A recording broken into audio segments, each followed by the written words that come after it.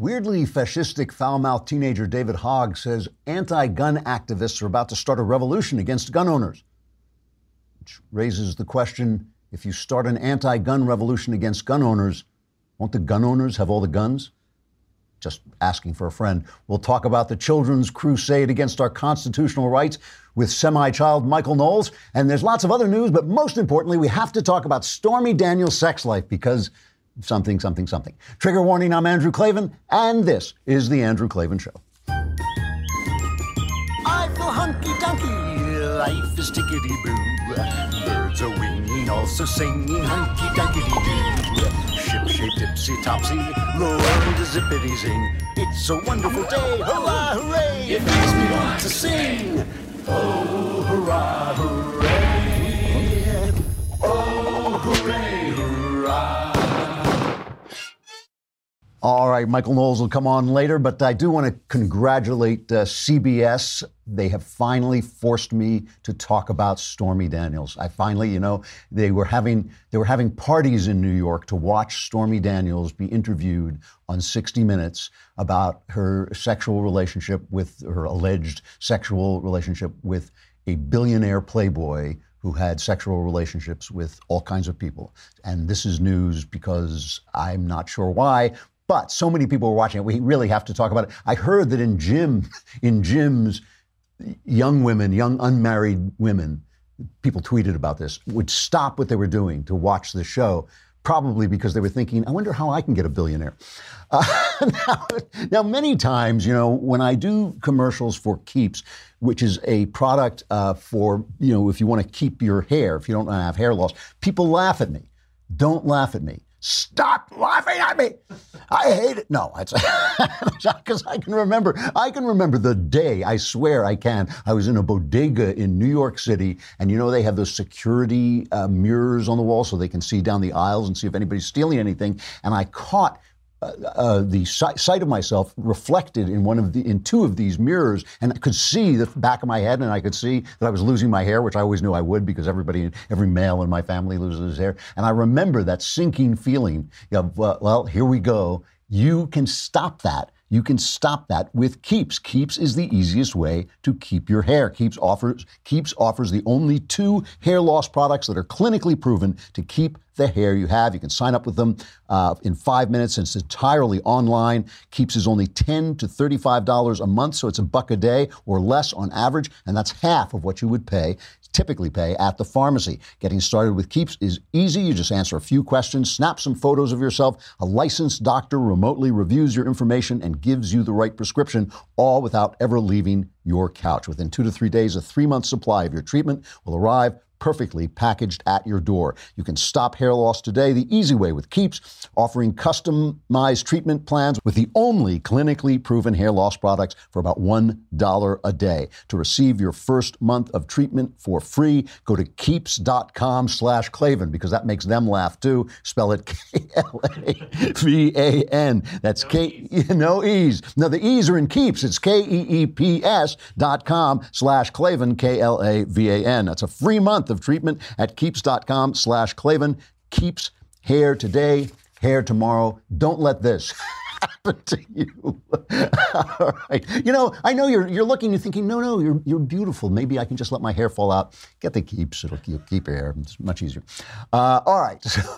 So before we get to the sex, before we get to Stormy Daniels, and we do have to talk about this because it really, what it really is it's the failure of the media to get Trump with their phony Russian collusion thing. That Russian collusion story is blowing up on them, and suddenly the FBI looks really, really bad, and it looks really corrupt, and it means the Obama administration, it's not the FBI, obviously, it's only the leadership of the FBI, which was put in place, and the DOJ, which was put in place by Obama, so he's beginning to look corrupt, so they've got to find something else. They're scrambling, well, we got a girl he slept with a woman, Donald Trump slept with a woman, you did not, oh my God, so it's like we're supposed to all run around in circles about this. But I want to just say we're going to talk about the March Against Guns with Knowles, but I want to just point something out. The New York Times, a former newspaper, had an editorial attacking a proposed Ohio bill which would ban abortions. And obviously the point of the bill is to go to the Supreme Court and get Roe v. Wade overturned. And so the New York Times starts screaming about this, saying, well, abortion is the law of the land. And it says bills like the Ohio total abortion ban seem outrageous because they are. But if there's any lesson to learn from them, it's that the Republican anti-abortion strategy doesn't stop with one extreme bill. If it's up to them, they won't stop until it's impossible for many or all women in America to kill their children. They don't say that, but that's what they mean. So basically, you have the New York Times making the same argument about abortion that we on the right are making about the Second Amendment. Those kids out there saying, we don't want to take all the guns, but then you look around and you see a lot of signs saying repeal the Second Amendment, get rid of all guns, ban guns. They don't know what they're talking about. They all just want to ban guns because somehow that's the thing that gets them on television. That's the thing that is making their lives so exciting. That's where their emotions have been guided by their teachers and the media around them. But it's interesting that it's the same argument. It is interesting that we're both saying this is the law of the land.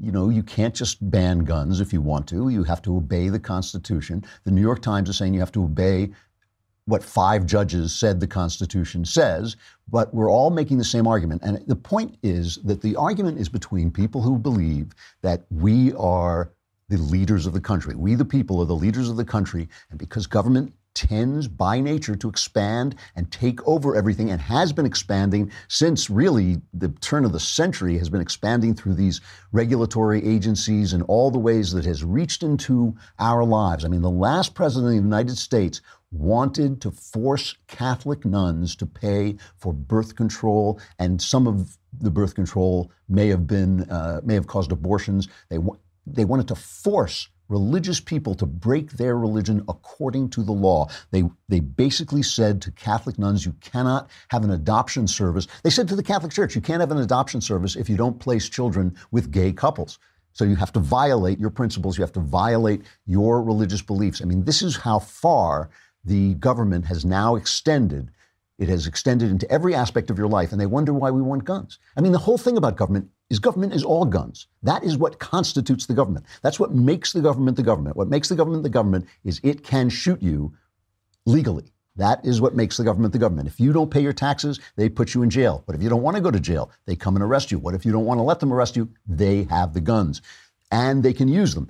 And it's legal for them to use them, and no one gets punished for them. That is why the founders wanted us to have the guns. Their argument is that that baby is not a person. Now, if you committed a murder and the police went in and found your DNA, they would know it was you because only you have that DNA. That baby is the only person who has that DNA. So when you eradicate it, you are killing, it seems to me, another person. It may not be a fully developed person, but it is a person. So that's the argument we're having. These are the two sides. And it really does matter. It really does matter. I mean, it matters. It's not like I don't want to get along. It's not like I enjoy having a country that's so angry and so much in opposition. But we are arguing about some serious stuff here. And I think that, we're going to have this argument. Meanwhile, what's the news covering? Covering a porn star. Covering a porn star. CBS got something like 20 million viewers to tune in to watch this porn star talk about the fact that she slept with Donald Trump before he was president of the United States. I know it's prurient. It pains me in a way to play it, but I really do have to play some of this because it's Anderson Cooper, right? Anderson Cooper started out, he was going to be the big investigative journalist. Just listen to this. This is Stormy Daniels, this porn star, meets Donald Trump, this billionaire playboy. Cut number 4. It started off all about him, just talking about himself. And he's like, have you seen my new magazine? He was showing you his own picture on the cover of the magazine. Right. And so I was like, does this normally work for you? And he looked very taken back, like he didn't really understand what I was saying. I was just, talking about yourself normally work? And I was like, someone should take that magazine and spank you with it. And I'll never forget the look on his face. And he was like, what was the look? Just, I don't think anyone's ever spoken to him like that, especially, a young woman who looked like me. And I said, give me that. And I just remember going, you wouldn't. I was like, hand it over. And so he did. And I was like, turn around, drop him. You told Donald Trump to turn around and take off his pants? Yes. And did he? Yes. So he turned around and pulled his pants down a little. He had underwear on and stuff. And I just gave him a couple swats. This was done in a joking manner. Yes. And from that moment on, he was a completely different person. How so? He quit talking about himself, and he asked me things, and I asked him things, and it just became like, a more appropriate. Became more comfortable. Yeah. He's like, wow, you are special. You remind me of my daughter. He's like, you're smart, beautiful, and a woman to be reckoned with. I like you. I like you. There's nothing like a good spanking to earn respect from billionaire playboys. There's nothing like a porn star offering to spank you that makes you that really won his respect. Anderson, what happened to you? You were a journalist. You set out to be a journalist. What the hell happened to you? Oh, my Lord. So this is important. I do not know why this is important, but except girls, don't be like this. Don't be like this girl. This is a woman who is basically telling you that she somehow won this exchange with this playboy who's out on the make, I assume, on the make to get her. Let's just assume. We're going to assume Trump says the story isn't true. Like, I don't see how it can not be true. I mean, the guy is a billionaire playboy who runs beauty contests. What is he doing? If he's not doing that, he's letting down the side. If he didn't sleep with Stormy Daniels, the billionaire playboys are going to have to call him in for disciplinary action. They're going to have to say, why? Wait a minute. You had a porn star offering to spank you with a magazine and you didn't sleep with her? What's wrong with you? I mean, it's not a news story. It really is like saying Farmer Farms. We have breaking news on 60 Minutes. We're going to dedicate the entire hour to the fact that a farmer was farming. The fact that a billionaire playboy is having this conversation with Stormy Daniels means absolutely nothing.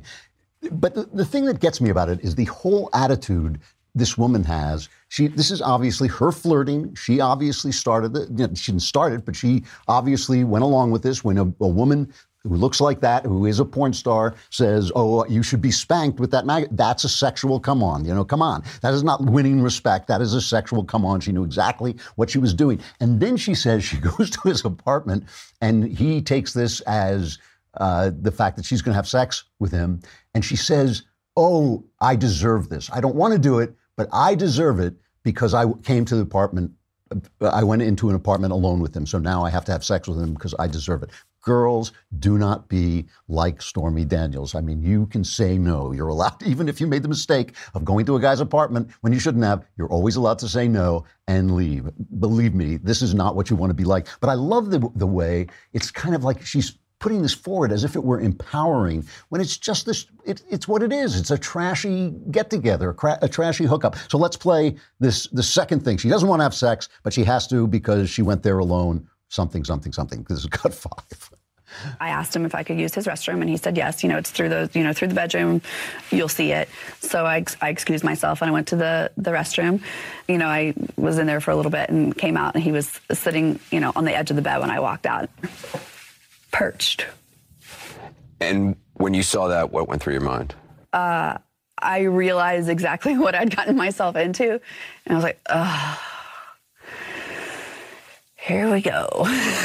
And I just felt like maybe it was sort of, I had it coming for making a bad decision for going to someone's room alone. And I just heard the voice in my head, well, you put yourself in a bad situation and bad things happen. So you deserve this. And you had sex with him? Yes. You were 27, he was 60. Were you physically attracted to him? No. Not at all? No. Did you want to have sex with him? No. But I didn't say no. I'm not a victim. I'm not. It was entirely consensual. Oh, yes. Yes.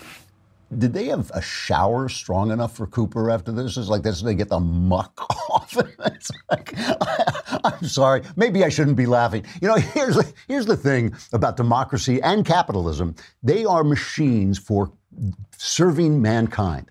Capitalism and Republican democracy, or republic, serve mankind. How do they do it? They take human nature and they pit it against each other. So they have power centers. Instead of having all the power in one place, the way the left always wants it, they have different power centers that have to fight against each other. The church is a power center. The individual is a power center. Your local association is a power center. The House is a power center. Senate, judiciary, president, different separation of powers that have to fight with each other. And that way, even though you have bad guys in government, you still can produce good things. Same thing with capitalism. You take the inner desires of people, greed, and you actually make them serve mankind. In order to serve your greed, you have to make something that people want. Steve Jobs was a bad guy. How do I know? Because Steve Jobs said, I am a bad guy. He said, I'm really not a very nice person. However, does anybody want Steve Jobs to go away? Did anybody want him not to make the iPhone and not to change our lives and not to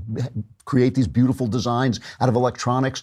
Of course not. Of course not. He did it for his own reasons. The system was built to take a bad guy like Steve Jobs and produce something good out of it. All we care about with Donald Trump, we know who he was. We knew who he was when we voted for him. It's not like Mike Pence. If Mike Pence had done something like this, we would have to say, oh, everything about this guy is false. He's just not really putting forward a true picture of himself. Donald Trump, no way. We knew exactly who he was. There was one quote in that entire 60 Minutes episode that might have been news if they had anything to back it up besides this woman's very questionable testimony, which was this, cut number 6. I was in a parking lot going to a fitness class with my infant daughter. I was taking, the seats facing backwards in the back seat, diaper bag, getting all the stuff out. And a guy walked up on me and said to me, leave Trump alone, forget the story. And then he leaned around and looked at my daughter and said, a beautiful little girl, it'd be a shame if something happened to her mom. And then he was gone.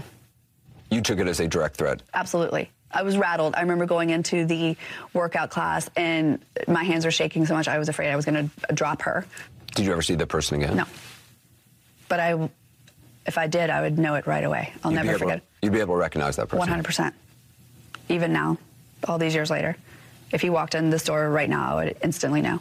Did you go to the police? No. Why? Because I was scared. By the way, of course, we all remember that the women who accused Bill Clinton of raping them or assaulting them, some of them also said they were threatened and they were treated by the press like hookers, even though their sex was not consensual. This woman had consensual sex. However, if that story is true, if they can back it up, if they have anything to back it up, that's a news story. That's the only news story in the entire thing. If anybody who was paid by Donald Trump or working for Donald Trump made a threat against somebody, that's an actual news story. That's illegal. Everything else is sex. It's truly none of our business. This is happening because the Russian collusion story is falling apart. Not only is the House Intelligence Committee mopping up its investigation, everything is pointing to dishonesty at the top of the FBI and the DOJ, not in the working, not in the places where the guys do the actual work, but in the leadership that was put in place by Obama. Andrew McCabe's firing. Andrew McCabe wrote a piece. Remember, he was the deputy director, fired not by Donald Trump, fired because an internal investigation, the DOJ Inspector General's investigation turned up that he had lied under oath or lacked candor, they said, under oath about a story he leaked to the press. And that went to the FBI's Internal Affairs Division, and Jeff Sessions fired Andrew McCabe. And it did not cost him his pension, as they kept reporting. That's not true, although it may cost him some money. McCabe wrote a piece saying, well, did he lie? No, he said, at worst, I was not clear in my responses, and because of what was going on around me, I may well have been confused and distracted, and for that, I take full responsibility. But that's just what Mike Flynn said. Remember, Mike Flynn, the National Security Advisor, was tossed out of office because the FBI accused him of lying, and he has confessed to admitted guilt to lying to the FBI about conversations he had with Russian diplomats. And he said it was confusing. It was during the transition period. It was all legal. It was legal for him to do it. He was just convicted or pled guilty to lying about it. It's not that it was illegal to do it. He just didn't get his story right to the FBI. So McCabe is being treated much, much better than Michael Flynn. Michael Flynn was thrown out, had to leave his post as National Security Advisor. His life has basically been ruined for nothing, as far as I can tell. He's been truly mistreated by the Mueller investigation.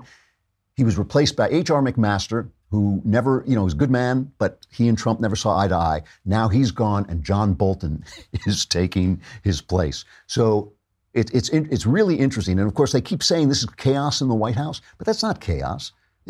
Basically there was a conspiracy by the DOJ, FBI, and Mueller to get rid of Michael Flynn, to nail him in a way that was really unfair. And now they've gotten around to appointing John Bolton. Let's go to Knucklehead Row for the New York Times calm, rational take about this. Oh, hey, hey, oh, hey, oh, let's go waltzing down to Knucklehead Row. The New York Times editorial is, yes, John Bolton really is that dangerous. There are few people more likely than Mr. Bolton is to lead the country into war. How is the National Security Advisor going to lead the country into war?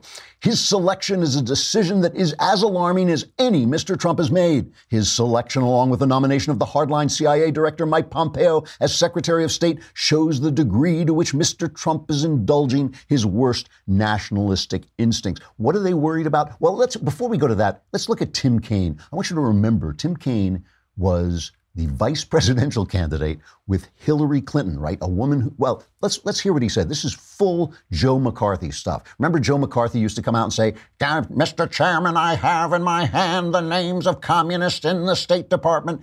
And you'd never get to see the list. Here's Tim Kaine on John Bolton. Reports surfaced right after he was named about a speech that he gave in Russia in 2013 at the request of a Russian oligarch who's very close to Vladimir Putin. These kinds of contacts with foreign governments, especially in the words of General Dunford, who's the head of the Joint Chiefs of Staff, Russia is the chief nation-state adversary of the United States. These kinds of contacts raise real questions in my mind about whether he could get a full security clearance or not. We've already lost one national security advisor, Michael Flynn, because he was lying about contacts with foreign governments and had to be let go. I think even though the Senate doesn't get a vote to confirm the national security advisor, I have many, many questions, not only about John Bolton's philosophy, but about these contacts with Russia and potentially other governments. Sleazy peasy from the vice presidential candidate of the presidential candidate whose husband was taking $500,000 to make speeches in Russia. And then Mrs. Clinton then arranged or helped Russia get clearance to purchase some of our uranium supplies. I mean, what is he talking about? He's talking about John Bolton made a speech in Russia. Now that's a problem. That makes him an enemy of the state. And he says he can't get a security clearance. Know how you get a security clearance? The President of the United States says you have a security clearance, then you have a security clearance. I mean, he's talking absolute trash. And this is why we're watching Stormy Daniels. It is because everything they do keeps blowing up in their face. They got Mike Flynn, and what did they get instead? They got John Bolton, the man they hate and fear more than anybody else. Why? Because John Bolton says we have to stand up to North Korea, and the Iran deal was a mistake. Now, Bolton is being very cagey about what he'll say because he said, well, that's all in the past, and I can't really talk about what I'll say to the president. But we've got, Bolton has never been shy about expressing his opinions. So let's just listen for a minute. Remember back when Trump had to certify the Iran deal, they asked Bolton if he should certify the Iran deal. Here was his response, cut 10. To the real question, which is this a good deal for the United States or not? If it's not a good deal, we should get out of it. And that's what he said during the campaign. That's what he should do. I'm not aware of any major agreement the United States has internationally, not treaties, not executive agreements, not anything that has a legislative companion comparable to the Corker-Cardin bill that requires this certification process. And I have to say, the Corker-Cardin bill was a mistake from the get-go, and this whole debate over certification is one more pernicious effect of it. I just repeal the whole thing. I don't care really whether he certifies or not. It's better to decertify, but it's not enough if you don't get out of the deal. And you ask yourself, how logically can the president say this deal is not in America's national interest, but by gosh, I'm going to stay in it? This is what the New York Times is worried about. They say this deal has stopped the Iranians from making nuclear weapons. You want to bet? I mean, this is the thing. Everything they say when they say this is going to start a war, they're not thinking about the fact that 10 years down the line, they're going to have nuclear weapons, and then what? then we're just helpless. That's kind of what they're looking for. I don't think that that's what they're looking for. I think they're just cowards. They're just cowards, and they hate the sound of men standing up to bad guys. They just hate that noise that it makes, because they're little girls running around throwing their skirts over their faces. They just hate the sound of a guy like John Bolton, who's just telling the truth. We all know it. We all know we have to stand up to North Korea. We all know we can't let the guy just sit there, that madman, sit there building nuclear weapons. So what is the problem? It's dangerous? Yeah, it is dangerous. It's dangerous to stand up to these guys. But the real point is simply this. Everything we're watching is this ceaseless attempt to create a narrative about Donald Trump that somehow he is unfit to serve as president of the United States, that your vote shouldn't matter, your vote should be turned around, the vote should be nullified because they know so much more than you do. And that is why we're listening to a porn star. That's why we're listening to a porn star talk about her creepy little, get-together with a guy. It's like, because it's all they've got. This Russian thing is falling apart. They got Mike Flynn, and now instead they have John Bolton, the guy they fear more than anybody else in the world. The only victory that they have scored recently is this omnibus bill, and we will talk about that if we have time. If we don't have time today, we'll talk about it tomorrow. But first, we're going to go talk to Michael Knowles about this gun march, anti-gun march, because this is actually part of the same story. If we can get Knowles on the Skype, he is in New York. What's he doing in New York? Who let him out of the house? It's just, gosh, this is terrible news for New York. We have to say goodbye to Facebook and YouTube, but come on over to thedailywire.com, subscribe, and then you can watch the whole thing right there without being cast into the exterior darkness where there is great wailing and gnashing of teeth. It's a lousy $9.99 a month. Are you so cheap that you can't make your life so much better? If you pay the $99.99 for the whole year, which actually saves you some money, but I can't compute how much because I was an English major. But then you get the Leftist Tears Tumblr, which automatically fills with leftist tears as their narrative collapses. Their narrative collapses, becomes leftist tears, automatically funneled into the Tumblr. Drink it, it cures your pimples. Come on over to thedailywire.com.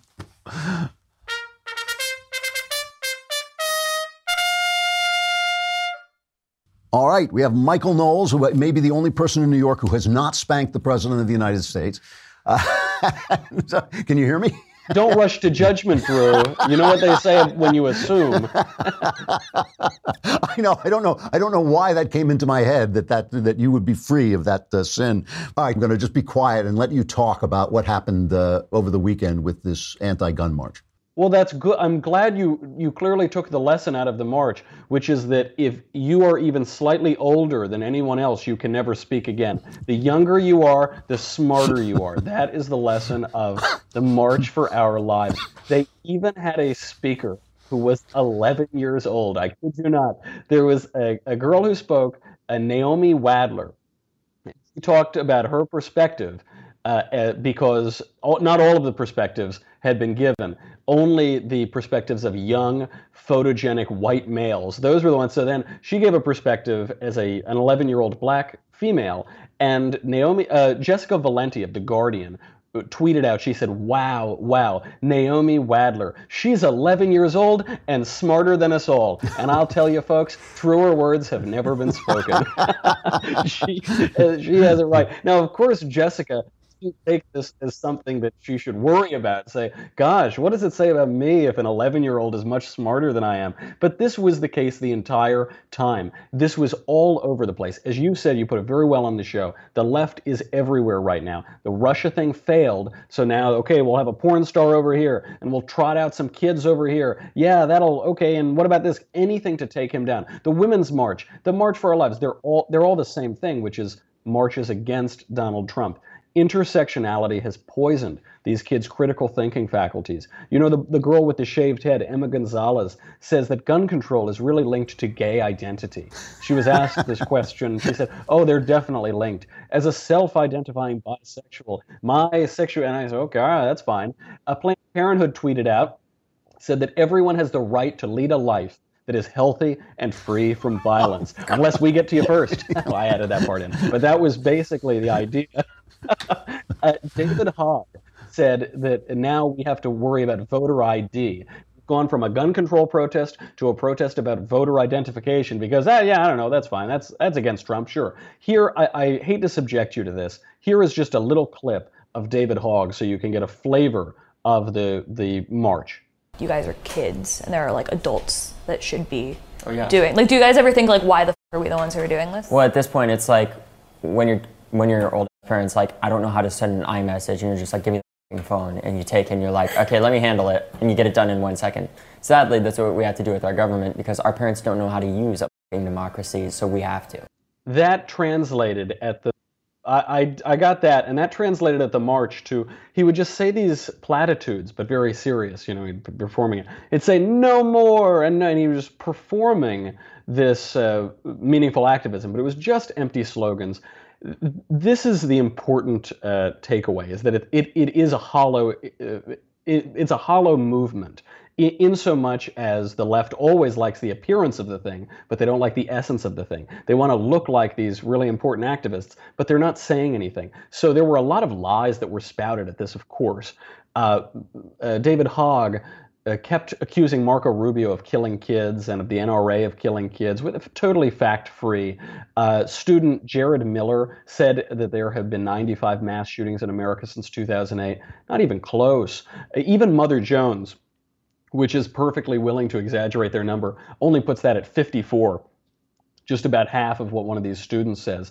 It's a fact-free movement, and it doesn't make a whole lot of sense if you think about it as a matter of gun control or as a matter of activism. Our friend, I had him on the show, Kyle Kashev, the conservative student from Parkland, he has now gotten some legislation put in. He's been meeting with members of Congress and with the president. They don't care about that. The entire thing is just about opposing Trump because they've run out of steam. They can't hit him on the booming economy. They can't hit him on deregulation. They can't hit him on this, that, and the other thing. The only thing they could hit him on is this terrible budget, but the Democrats actually like that. So you have this total incoherence.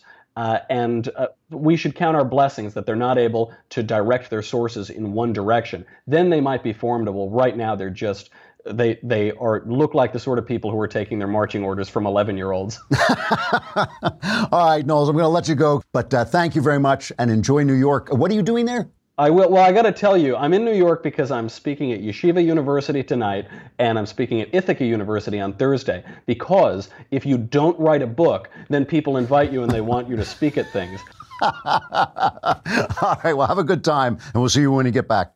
You know, I actually thought that a lot of this, what I would like to know is who paid for a lot of the marchers to get where they are and a lot of their signs and all this stuff, because it looked to me like a full-fledged Democrat recruitment drive. That's what it looked like. And that, you know, I feel for these kids because I do know that some of them are going to find out how quickly the Democrats dump you after they don't need you or after you get in the way, or maybe if they find out that your gun control marches are costing them votes, they will leave you in the lurch. You will not be able to find a television camera, and then all that adrenaline and all that fun will be over and you won't know what hit you.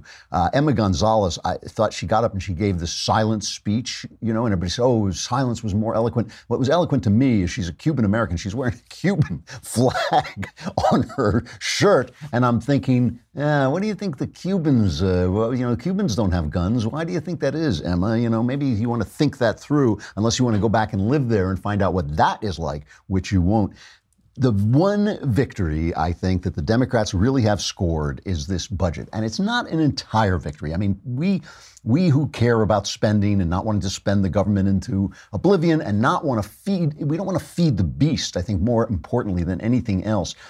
This is, I think, Trump's genuine Achilles heel, is that because Trump was elected in large part because globalization helps the poor in other countries and the rich in this country, but hurts, I shouldn't say the poor, the lower middle class in this country. It hurts the lower middle class in this country, helps the lower middle class in places like China, and it helps the rich here. That is not a prescription for a happy country. That is a problem. I understand there are many benefits of globalization. I understand we want free trade and all this, but Trump understood that Americans have to put America first, and it was not helping a very wide swath of the American working class. That's why he was put in place. And because he is talking to those people and because they are suffering economically, he doesn't want to hurt their entitlements because they too want entitlements. It's not just, you know, people in urban slums. It is also people out in the Midwest who may have lost their jobs or may feel their jobs are threatened and want to make sure their kids are not going to starve and want to make sure that those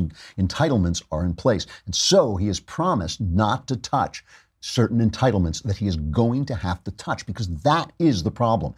Paul Ryan is right about this. This is the problem. The problem is that these things are sucking money out of the system, and they don't have to. They don't have to. Why do I say they don't have to? It's because Social Security was put in place when people died at 63. It kicked in at 65, 63. You were gone. Your life expectancy has gone up a lot since then, and there's no reason your health is better. There's no reason you can't work a little longer and collect your money later on, just like it was intended to. You know, it was intended to be at the end of your life when you were stopped working, you got your Social Security investment back. There's no reason that age limit can't be pushed up. It doesn't have to be pushed up tomorrow. It can be pushed up for the next generation, but still it has to be pushed up to save the money, and Trump won't do it. So instead, he gets this huge bill in order to get the government funded until I think it's September.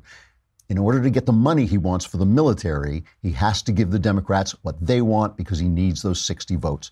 So let's hear Trump making the excuse about the military. This is why he says he didn't want to sign this. He threatened to veto it, but he did, and this is why. My highest duty is to keep America safe. Nothing more important. The omnibus bill reverses this dangerous defense. As crazy as it's been, as difficult as it's been, as much opposition to the military as we've had from the Democrats, and it has been tremendous. I try to explain to them, you know, the military is for Republicans and Democrats and everybody else. It's for everybody. But we have tremendous opposition to creating really what will be by far the strongest military that we've ever had. We've had that from the Democrats. So if we take something for the military, they want something for, in many cases, things that are really a wasted sum of money. And it's not right, and it's very bad for our country. So now he calls for changes in the way these things are done. He says he's never going to sign a bill like this again, which is an interesting promise. Let's see if that holds. But he says there have to be some changes. And here's what he wants, is cut 14. To prevent the omnibus situation from ever happening again, I'm calling on Congress to give me a line item veto for all government spending bills. And the Senate must end. They must end the filibuster rule and get down to work. We have to get a lot of great legislation approved. And without the filibuster rule, it'll happen just like magic. I have to say, I think he's half right about this. The president should not get line item veto power. The Constitution gave the purse strings to the Congress. The bills have to start in the House, though they can be amended in the Senate. And that was intentional. The president should not have the power of the purse. That was why, in the old days, the king had to call Parliament, was to get the to get taxes so he could wage his wars. We still need that in place. That's a safeguard, and he should not get line item vetoes. Remember, a Republican's not always going to be president. That means that you're going to have guys like Obama vetoing line items. You do not want that. However, he's right about this filibuster law. It has become abused. It was not intended for this. It was intended to be like Mr. Smith Goes to Washington, a dramatic moment when somebody stood up, held the floor, delayed a bill, got some time out for them to, talk to the people, propagandize against the bill, and maybe turn the public around, maybe get people to call their congressman, and then sit down and let the vote take place. It was not meant to be a permanent 60 votes is needed to pass every law. And he's right. And Mitch McConnell is being foolish about this because I know he's a traditionalist. I know he has a lot of feeling for the traditions of the Senate. But when a tradition becomes abused, it's no longer the same tradition. And he should get rid of that. They should definitely get rid of that. So what we're watching it really is an interesting moment. I have to say, the president is now the president. And that is one of the things Scott Adams talked about this. You can't demonize the guy forever. He is now the president of the United States. There's a full-fledged attack going on. What is happening is the media, once again, is just dragging themselves in the muck. Anderson Cooper should be sitting at home weeping. He should be sitting on the edge of his bed with his face in his hands, weeping at what has become of him. I don't care what his ratings are. He should just be ashamed of what he's doing for a living at this point, because it's all attack. If they were just reporting the news, we would see this is Republicans against Democrats. Just like I said at the beginning, this is two different ways of looking at the world. One of us wants to keep our guns, as the Second Amendment says, because we want to be free. One of us wants the right to kill babies because something, because it makes you free to have sex or something like that. All right. I have to, one last story. I'm going to do some Holy Week talks this week, but I have to do one last story. The BET network, which I guess is that the Black Entertainment Network? Is that what it is? They had a Q&A with Michelle Obama, and a Pulitzer Prize winning pro-Obama journalist was there, and she published a story for the Washington Post. Robin Givhan, she published a story from the Washington Post about this Q&A with Michelle Obama, and she was booted from the event because BET said she was made aware that it was an intimate conversation in a sacred space of sisterhood and fellowship. So she violated the sacred space of Michelle Obama. So I guess democracy dies in darkness over there at the Washington Post, because they have always been, the Obamas, so much worse to the press than Trump is. Trump attacks them, but he leaves them free. Obama just used to tear them apart, and they're still doing it. All right, so it's Holy Week. It is Holy Week. That begins with Palm Sunday. That is to celebrate, for those of you who, don't know anything about anything, that celebrates the day that Jesus entered Jerusalem. He was welcomed by the crowds. They waved palms in celebration. They threw clothes down to make a way for his donkey to come into town. And the same mob, basically, a couple days later, was calling for his crucifixion. So it is the fickleness of the crowd. And I just, all week we will be celebrating this. It obviously ends in Good Friday, which is the day of the crucifixion, and then goes into Easter Sunday, the day of the resurrection. And I wanted to talk a little bit about this, because I guess these stories have been much on my mind because it's Lent, but they've also been much on my mind because I find that I'm having very new and rich insights that are improving my life and deepening my joy in my relationship with God, but also in my relationship with the world. And I just want to think about this out loud for a while and see if it's helpful at all. One of the things about Jesus's life is that in many ways, and this is not an original thought on my part, but it reiterates the Old Testament. There's language in his baptism, in the story of Jesus' baptism, that echoes the language that's used in Genesis for the creation of the world. And it's supposed to reflect that. He has 12 disciples in the same way there were 12 tribes of Israel. And his death is talked about, happened on Passover, and is talked about as the Passover sacrifice. When they say in Catholic, or in what I'm in, an Anglo-Catholic church, when they take the Mass, they say, Christ, our Passover, is sacrificed for us. And the Passover, of course, was when the Jews were freed from slavery in Egypt. And so as God freed the Jews from physical slavery in Egypt, Jesus frees all of us from our spiritual slavery to sin.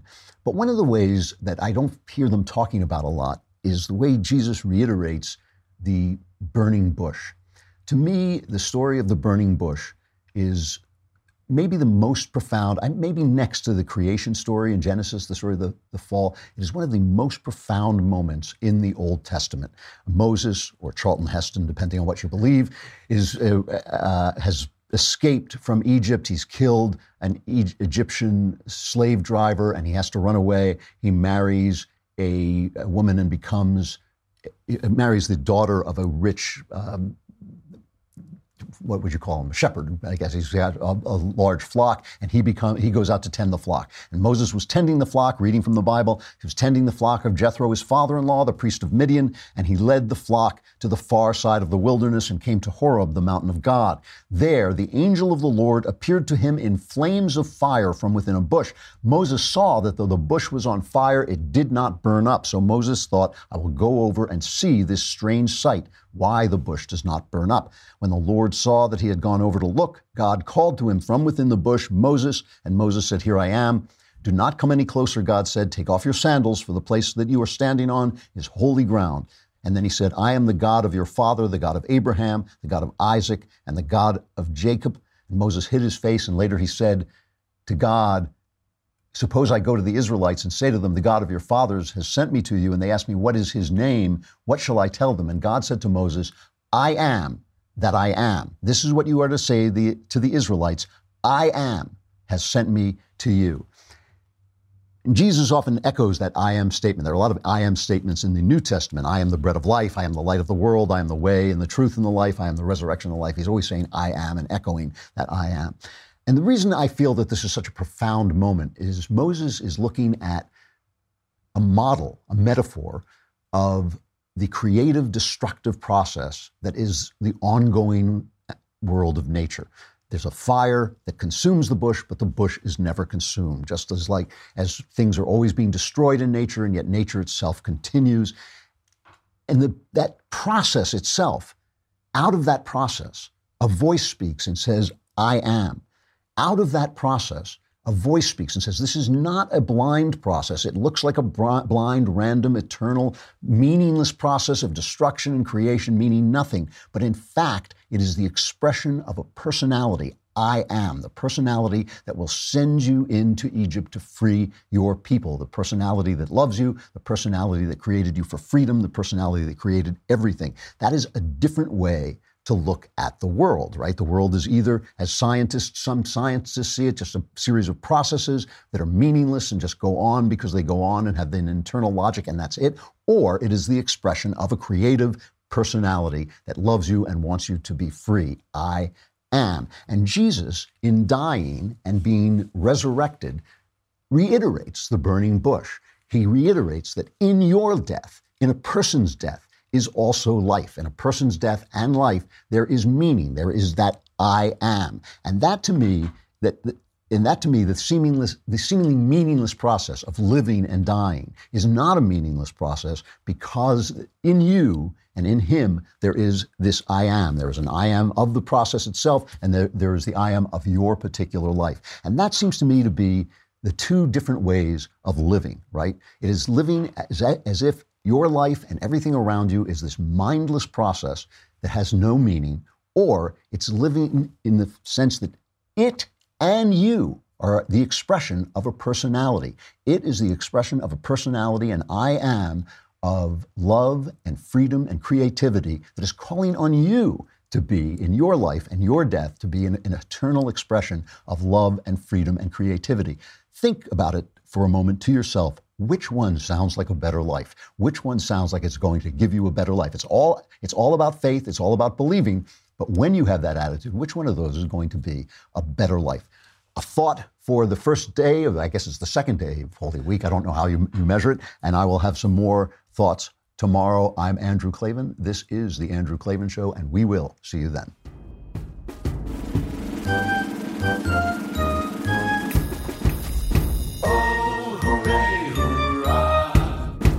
The Andrew Klavan Show is produced by Robert Sterling. Executive producer, Jeremy Boring. Senior producer, Jonathan Hay. Our supervising producer is Mathis Glover. Technical producer, Austin Stevens. Edited by Alex Zingaro. Audio is mixed by Mike Cormina. Hair and makeup is by Jesua Alvera. And our animations are by Cynthia Angulo and Jacob Jackson. The Andrew Klavan Show is a Daily Wire Forward Publishing production. Copyright Forward Publishing 2018.